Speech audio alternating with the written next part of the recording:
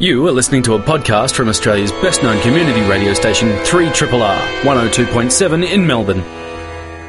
Kalia and Dylan, and yesterday the Energy and Environment Minister Josh Frydenberg released the terms of reference for a climate review which will be completed by late next year. The review is going to look at the adequacy of Australia's climate change policies, including the direct action framework to achieve Australia's commitments under the Paris Agreement. And if you haven't been following it, we can kind of fill in the gaps now with Cam Walker from Friends of the Earth. It's really great to have you with us, Cam. And we heard after the Paris Agreement that our goal is to cut greenhouse gas emissions by 26 to 28% by 2030 based on 2005 levels, and it's really hard to kind of capture people's hearts and minds with those kinds of stats. But basically we've got to find out if our current policies are going to be able to meet those aims, and I suppose that's the main basis of this review. Yes, it is.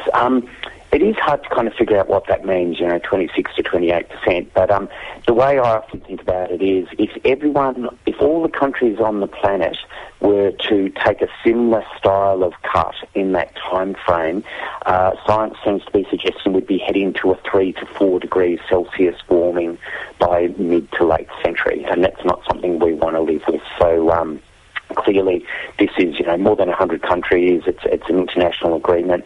To our credit, we've actually ratified what's called the Paris Agreement, which says, yes, we are going to meet these targets, but that whole agreement is predicated on keeping warming to 1.5 to 2 degrees Celsius, whereas our current trajectory that Australia has committed to would take us to 3 to 4.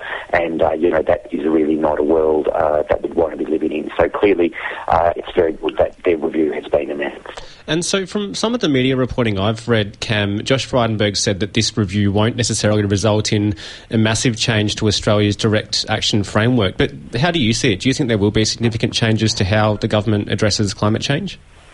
Well, yeah, obviously it is going to be hard to tell. There is some very worrying messaging. So this is meant to be about how we're going to reduce our greenhouse gas emissions to meet our international targets, and what target will we have beyond 2030, because, we've made this commitment up until 2030.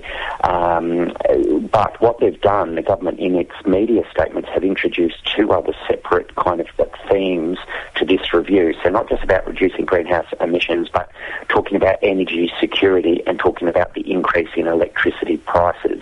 Now, energy security is code for let's speed up on renewable energy, and concern about electricity prices tends to be sometimes also about speeding up on renewables and saying we need more coal. So there is some messaging in there that's very worrying.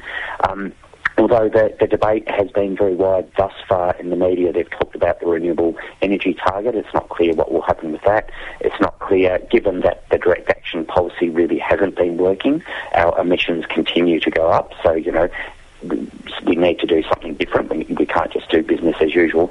And it's interesting that there's also been conversation about whether there would be an emissions trading scheme or equivalent, i.e. carbon pricing, i.e. what the coalition tends to call a tax on carbon. So it will be a very interesting review.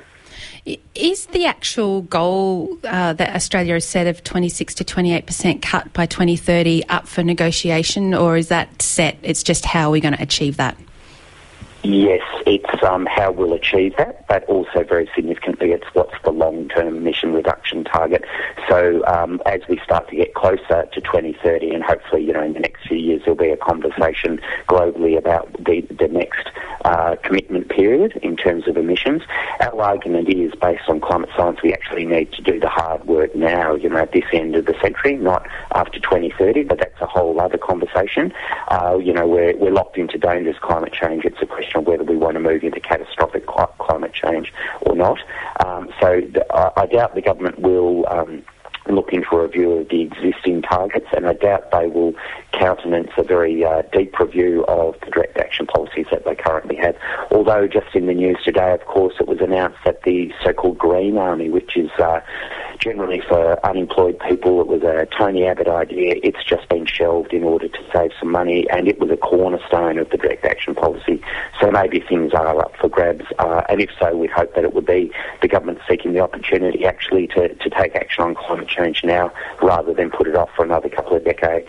And I heard Josh Frydenberg rule out this idea of a carbon tax, Cam, but he was talking about emissions intensity and also the potential for purchasing overseas carbon credits. So I'm just wondering what signal that's sending to us.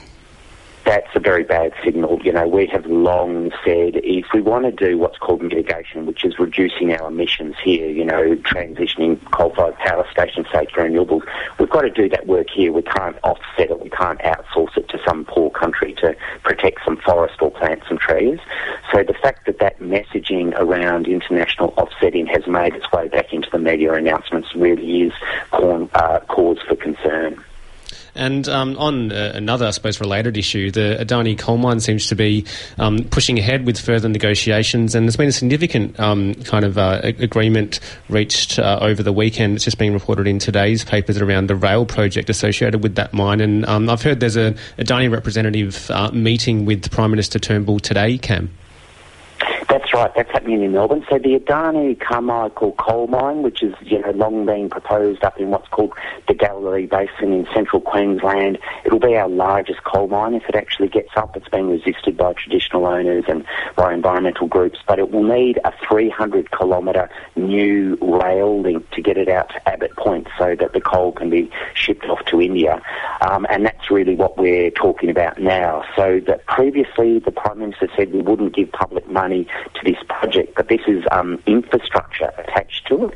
The price tag to build the rail link is about $2.2 billion Australian, and there's talk that Adani might be granted $1 billion from a government entity called the Northern Australia Infrastructure Facility. So the proposal has gone to them, and it's been...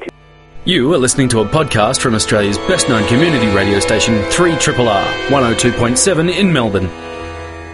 Considered, and as you mentioned today, the head of the Adani group is meeting in Melbourne with the Prime Minister, and clearly they'll be talking about this proposal to receive that money, as well as the Carmichael mine project in general, because the federal government has backed in and is supporting the Adani mine, whereas, as I mentioned before, environmentalists, a lot of people who work on the Great Barrier Reef, traditional owner groups, people concerned about climate change are saying if we do this, it will be absolutely disastrous for the climate, and it will be disastrous for the Great Barrier Reef as well.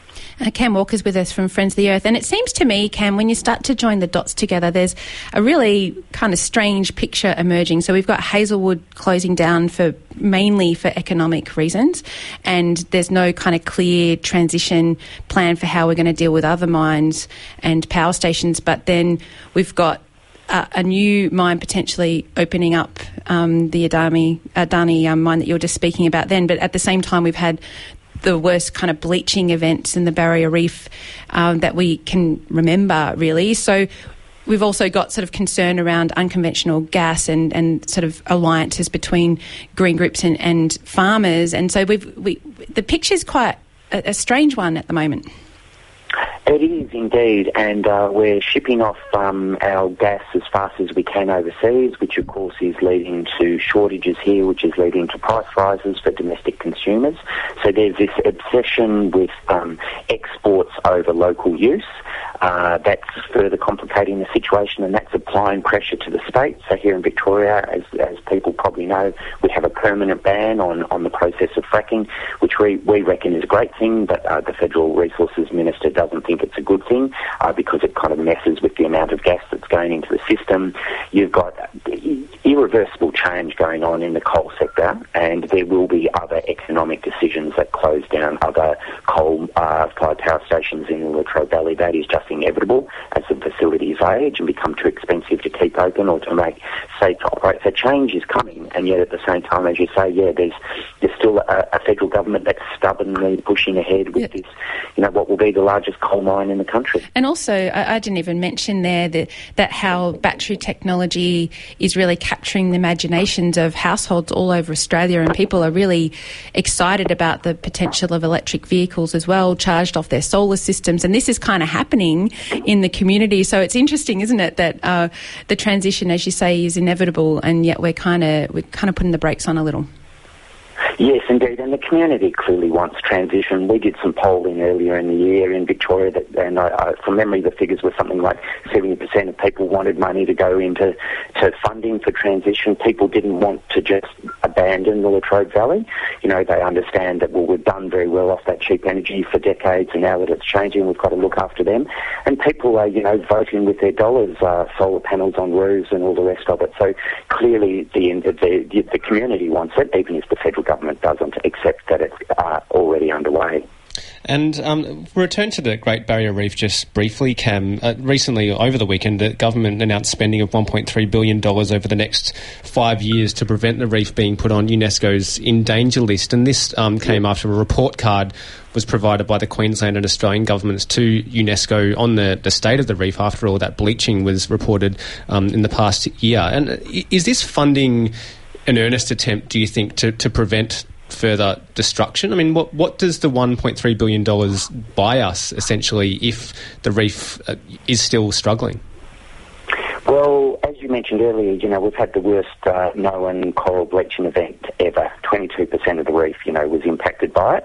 The figures I have seen is we would need $8 billion in order to really do all the things we need to do to adequately protect the reef. So there's the land clearing laws, there's the nitrogen pollution going into the rivers from the agriculture that's just inland, there's the invasive species such as the crown of thorns starfish, and then there's the impacts of climate change. So it's actually, as I like to say, it is a wicked problem. It's very complex and it's very interconnected, but clearly what's going on is that the money the government has stumped up at this point is not sufficient to the scale of the task, and certainly it's been soundly criticised by environmental groups, and World Wildlife Fund for Nature did an interesting report where they challenged the accuracy of the assessment of work that had been done to date, and basically they were saying that the actions and the money that's been put on the table will not be able to protect the Great Barrier Reef. So this is our last episode of this program, the Grapevine for 2016. And I suppose it's a good time then to look forward, Cam, into 2017. We know come January there's going to be a new president in the White House, and I wonder that plus all the other things we've been talking about, what do you think 2017 is going to look like, particularly with climate change policy? Oh, yes, well, it's a grim way to finish the year, really, isn't it, to reflect on that. Donald Trump made it very clear that he intends to withdraw from the global agreement on climate change, and the easiest way to do that is just to pull out of the UN process. If he were to do that, change is inevitable. The European Union is driving a lot of change. Emerging countries, particularly the countries on the front line of climate change, are really pushing it as well. The transformation will continue. However, it's still the most powerful nation on the planet. If they basically do a 180-degree turn away from the consensus and the concerted action, that is going to be very, very worrying. And I guess it will play out. He's already, to a degree, moderating some of his more outlandish promises that he made in the election. Let's hope he realises that walking away from the Paris Agreement and the UN framework would be disastrous for his country as well as disastrous for the planet. Well, thank you so much for all your contributions to this show this year. It's always really great to hear what Friends of the Earth is up to, but also to get your perspective across global environmental policy. So enjoy the summer, and we'll catch you in 2017. Yes, thank you. You too. Thanks, Cam. Tony Wilson is with us, broadcaster and author. His book, The Cow Tripped Over the Moon, was honoured in this year's CBC Awards and is actually going to be the simultaneous Storytime book next year. And we're going to start with that, but we're actually going to talk to you about speeches, Tony, with your speakholer.com website. But congrats on the book. Oh, she's so high, is the cow. She's flying. I finally got one to fly. She's tripping. Yeah, she's tripping and she's flying. And, on the 24th of May next year, it gets read in all primary schools, all kinders, all daycares. So 500,000 kids this year heard the simultaneous story time, and Cow is it next year. So that's lovely. And how does that happen? That kind of thing. Oh well, it's just just luck, I think. Well, it's gotta be you a good need something book. good. You've got to do something good, and then you need luck. So it has to be your moment. And so what's the buzz theme at the moment in schools?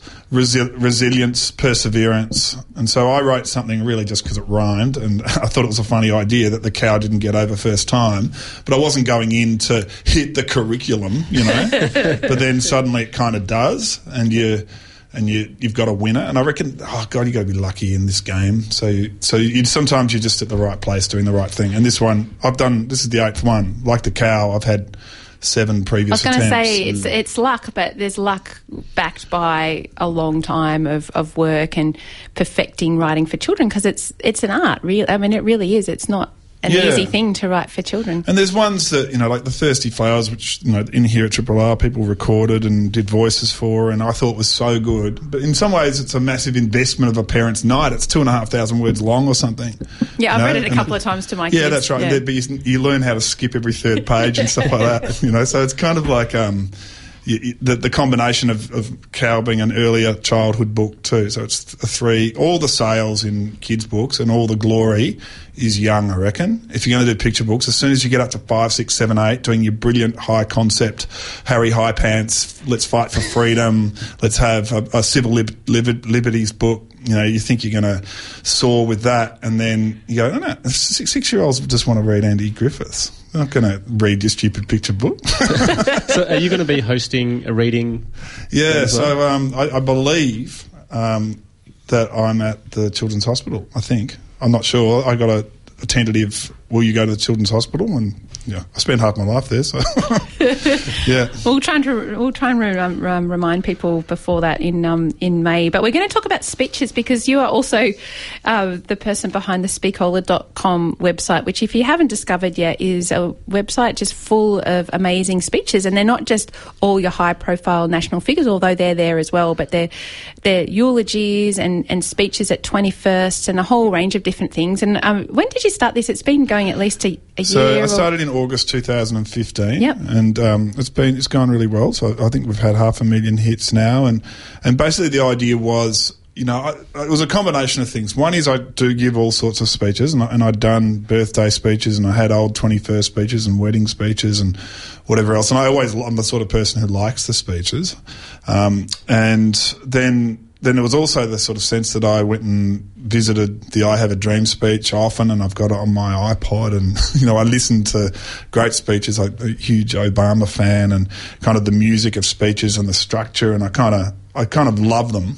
And there was just a night I was speaking to my brother and thought, we should try and just start making a bank of good ones, and what's out there. So I had to look around to see who'd done a good speeches compilation, and there is a couple of good ones. There's one called American Rhetoric that's really good. It's got what they rate Americans, but because they're Americans, it was like, oh well, we can do a different one to this because they don't have any Australian speeches and they don't have any English speeches. They only care about themselves, as we all know.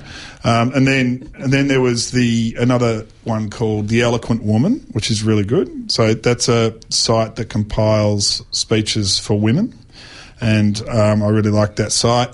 But basically, there weren't too many others. Like there was a sense that there was a gap that people. Sometimes the libraries kind of had a speeches section, and then I got into it talking a bit more and thought, well, what if there was other types of speeches, like the everyday person as well? You know, like we could have a category for famous, but then have a whole lot of non-famous categories. And there's, again, for each category, if you look up eulogies.com, there might be 40 eulogies up there, but no one's sort of trying to get every eulogy in the world. That's on my you know, I was thinking, let's start just getting them all. Get every eulogy in the world, come onto my site. So they're mainly written, but there's some audio, some video. There's combos. So if it's on YouTube, I embed the video, and if it's not on YouTube, I put up a photo with the text. And so it's great to be able to listen to them. That's kind of where they're meant to be appreciated. And, you know, I put up Martin Luther King's in support of Rosa Parks last night. When I say I put up, it's been up there for ages, but no one visits anything unless I put it on Facebook or Twitter. So I kind of make a speech of the day, and it's often based around an anniversary. So today is the 61st anniversary of Martin Luther King talking about the Montgomery bus boycott. And so he is talking about what an amazing woman Rosa Parks was, and he's doing it in his incredible style. That doesn't have the full audio of that speech. So sometimes but I've found a little doco about that speech and about that boycott, so I embed that at the top of the speech. So that's the sort of thing. And then it becomes the speech of the day, and I cycle through usually a couple of speeches a day through, Twitter, which is at Speakola _ I like the underscore. It's like, loser. You couldn't go to @Speakola, could you? No, I couldn't, because Garina, someone in India, has @Speakola, and she's tweeted 5 times. Oh. And I have. You could put a claim in, maybe. Pay her off. I did send her a note, but she didn't get back to me. But I think she's following it very closely, and Facebook as well. So that's just a Speakola search on Facebook, and you'd get that. And I kind of basically funnel them through and serve them up to people, and they're going great. Some of them massive. Like the one from Ken Lay last year. So that speech he gave about the origins of domestic violence. He gave it on, I think, White Ribbon Day last year. That's had 80,000 hits on Speakola. So that doesn't have vision or audio. It's just people reading the text. It's amazing text about the kind of what he sees as the origins of domestic violence, and he looks in very young kids and says that women learn that we have to teach women that this behaviour is unacceptable at a very young age, and we have to teach boys that this behaviour is unacceptable, and that the boys will be boys kind of mentality that kind of permeates society is part of the problem. Yeah, it was a very powerful speech. It was an amazing speech, great speech. So 60-odd thousand hits on that one. I had 90,000 hits in one night. I stayed up all night for it. Because I got on the front page of Reddit with Erica Idle's eulogy for Graham Chapman, and that one just went bananas. Like, it just, for whatever reason, it's a really good speech, but there's no reason why. There's a million good speeches on Speakola, but this one gets plucked out, got stuck on the front page of Reddit, and 93,000 hits in a night or something. So you sort of have these moments of it going amazingly, but it sort of ticks over, sort of between 500 hits and 1,000 hits a day on the various speeches, and more I'm getting, I got a guy emailed me the other day going, I've got to write a wedding speech for my daughter, and can you, how do I do it? I sort of go, I've got all these wedding sections. You can look at my wedding section. Part of the glory of Speakola is that, I wouldn't choose my dad's anecdotes about my brother, but, at the same time, why not go with, locate your speech. Dad located his at Red Hill. Then he talked about Ned Young. Then he talked about why he loved Ned. And then he talked about Olivia. And then he talked about one sentence he once heard Ned say. And then he tailed it out. I thought it was a really nice structure. And he's going, yeah. Hey, can I send you my speech after I finish it? And he was just a guy who'd heard me on radio. So it's kind of like, it is getting, hopefully, I was hoping that it would get that every person. So every person who's battling with the 21st or the wedding goes there and, I don't want to use the word steals, but certainly gets ideas and structural tips. Even some of the most high-profile people in the world steal speeches. Well, that's right. Now you're on. You wanted me to do the speeches of 2016. I guess that's as high a speech controversy as there was this year. I think it is. Melania and Michelle seemingly having very similar ideas on how to do a First Lady speech. But it was, which is the other side, I guess, of the site, where we kind of, because in the internet era of Facebook and Twitter, it feels like they come along a fair bit. Like, people say, have you seen this speech? And that probably didn't happen 10 years ago, like a great political speech kind of just wafted out there and was heard by the people and maybe watched on TV. And if you were lucky, you ran a video over it. And then occasionally some stick, like Paul Keating's speech at Redfern, or like you say, these are massive speeches, aren't they? They're massive, those ones. Yeah. But now, Barack Obama, I think I might have put up 11 Barack Obama speeches from the last 12 months. So, like, he's doing, mind you, he is just pumping them out, and they're all amazing. You sort of sit there going, wow, he's just really sad about going. He's producing some pretty excellent speeches. But the idea that each of these commencement speeches, they're put up on the websites of the unis, and the text is there as well. Like there's really an effort to get to memorialise these great bits of work, and I think that the speech is an odd thing in the sense that I couldn't do this. You can't write, and yes, if you want to ask me about the copyright implications of this, they're pretty dodgy, right? So, I will take. There's a thing on the homepage where I say I'll take down any speech people don't want out there, but there's a sense that that Barack Obama, he doesn't care. They're going out there on YouTube. There's 250 million hits on YouTube. So what does he care if it goes on Speakola? He really doesn't. And so basically in this internet era, I haven't had one request for it to be removed, and been going for 15 or 16 months. And there's a thing, I think, where people put a lot of work and a lot of creative energy, and it exists in that moment. So it's not like, if I was doing this with great pieces of writing, you really can't do this. Yeah. Like it's a copyright. Well, then they're meant to be repeated often, speeches too, don't you think? Yeah. I don't know, and quoted. I mean, we're in a media age. But I wonder, when you talk about Barack Obama, we don't at the moment seem to have great orators in Australia. Has there been a great Yes, we do. Speak? Who? We've got the greatest speaker in Australia at the moment, unbelievably, is the former host of Today Tonight, Stan Grant. He's an unbelievable speaker. But he's not a politician. I suppose I was thinking of politicians as... And so the best political speakers in Australia, wow. I mean, there's none that are standing out as, sort of... but sometimes you see them, we don't see them in the right forum. So they go to, like, for example, Bill Shorten, who's...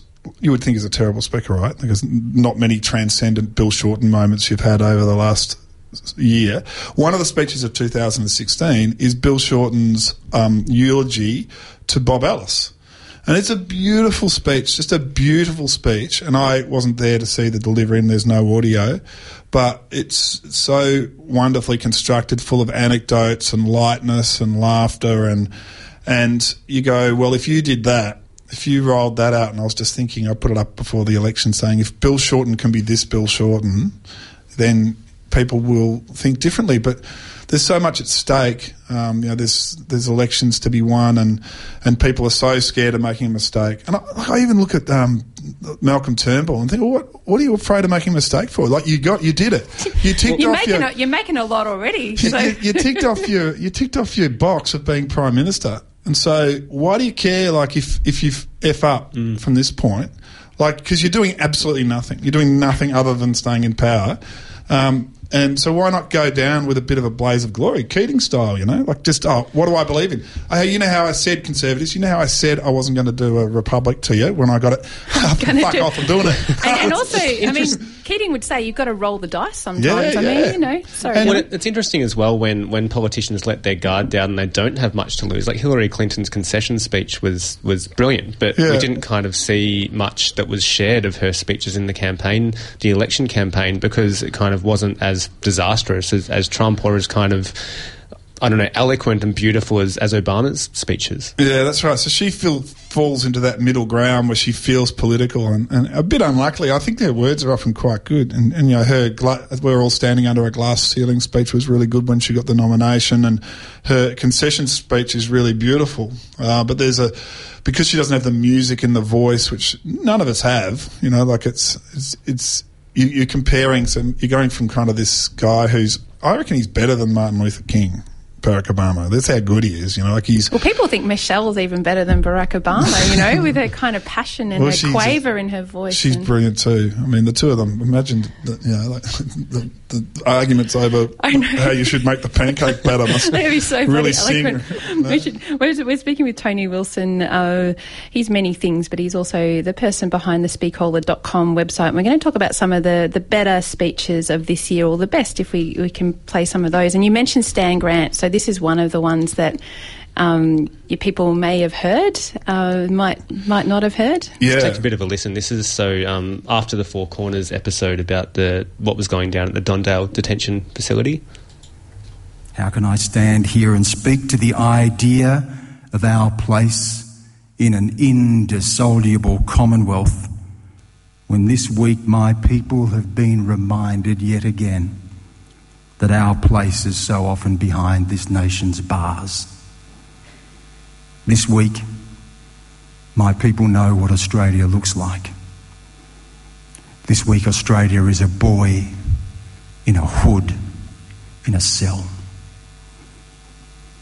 This week, Australia is Aboriginal boys tear-gassed, locked down and beaten. These are the images on our television screens.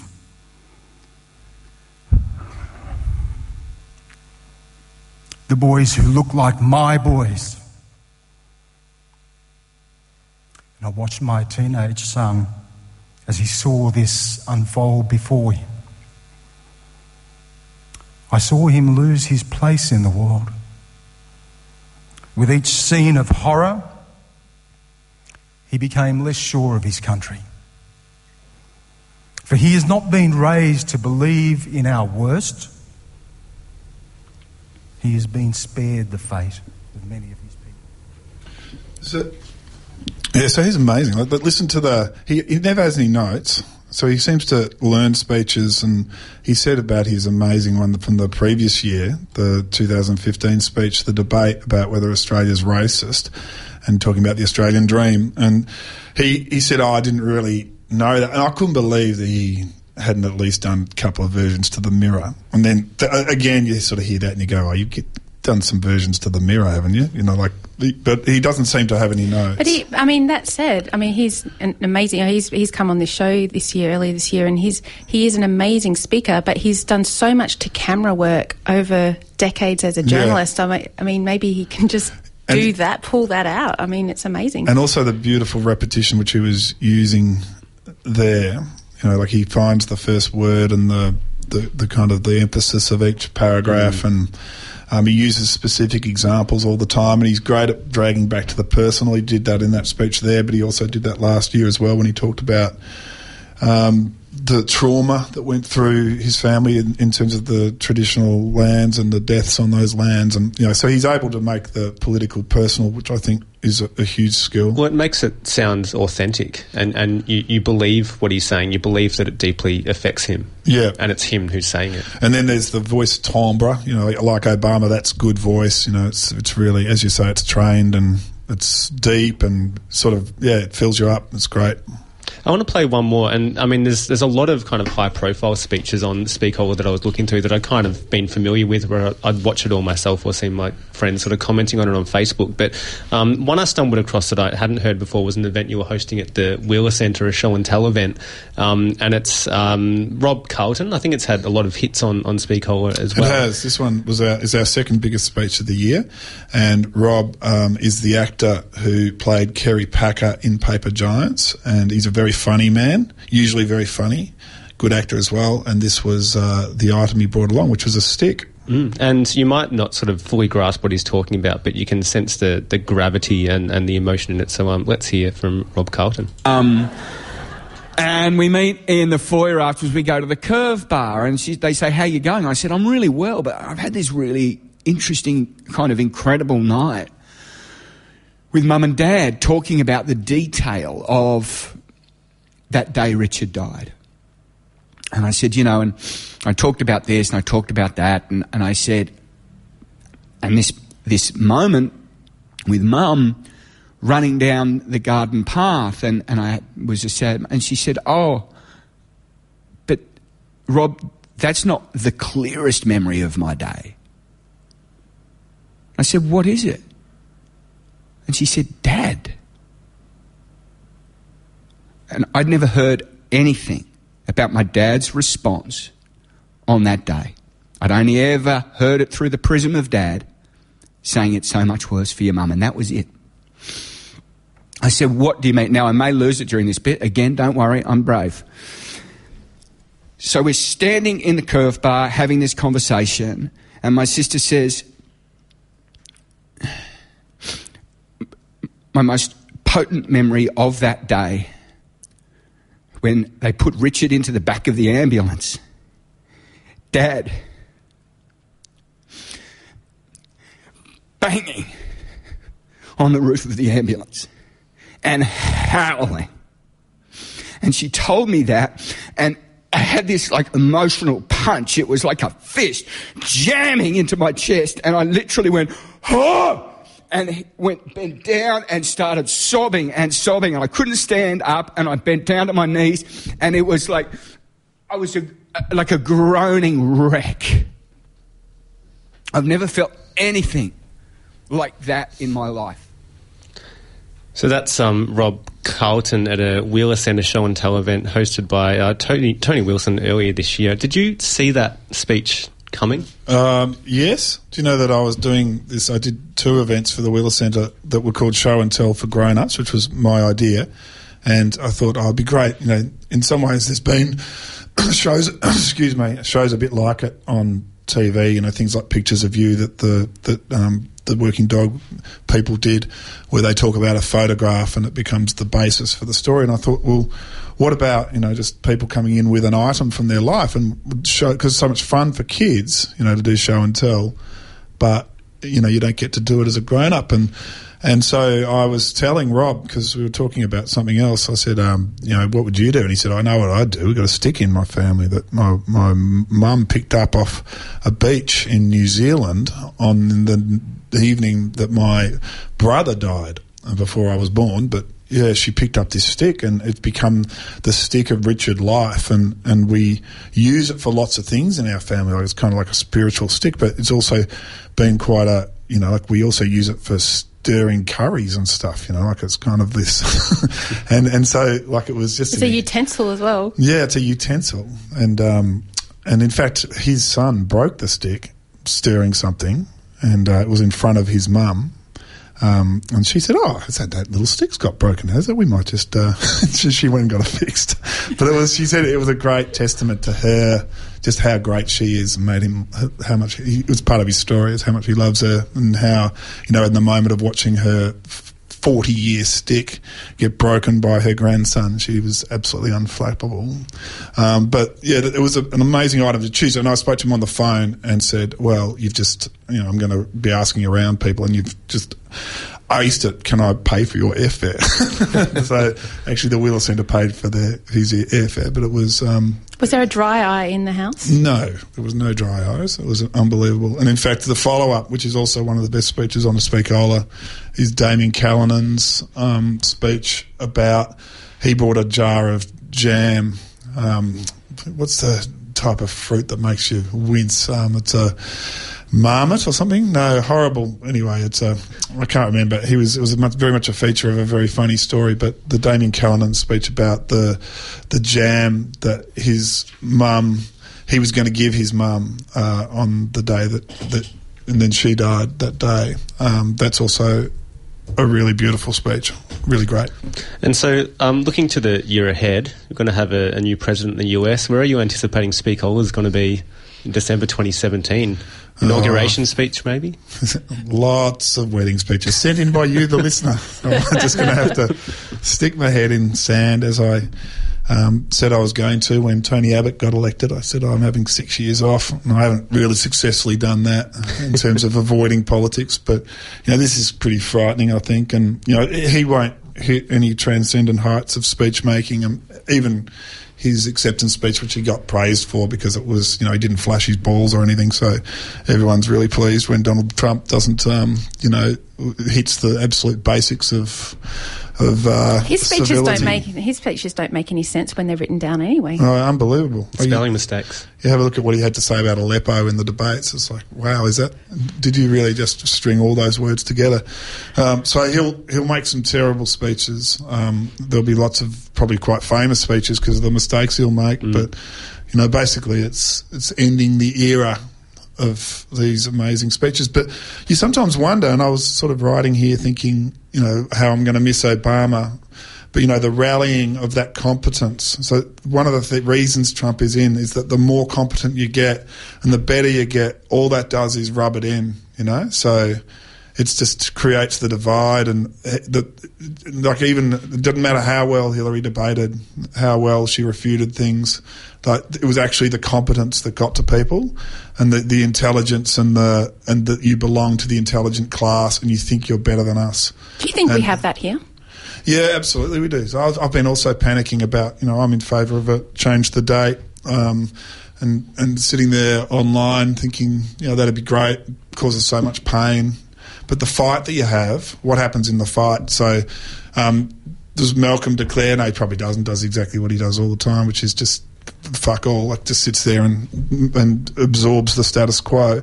But if you actually had if for example Labor went, let's go for it, we'll go for it, and you had it became an election about change the date, like you could really rally some pretty ugly forces, and who wins out of that? Like, does someone like Bernardi get in charge of the Liberal Party? So it would only take a kind of a rallying cry, I reckon, and then we're in the same shit that they're in.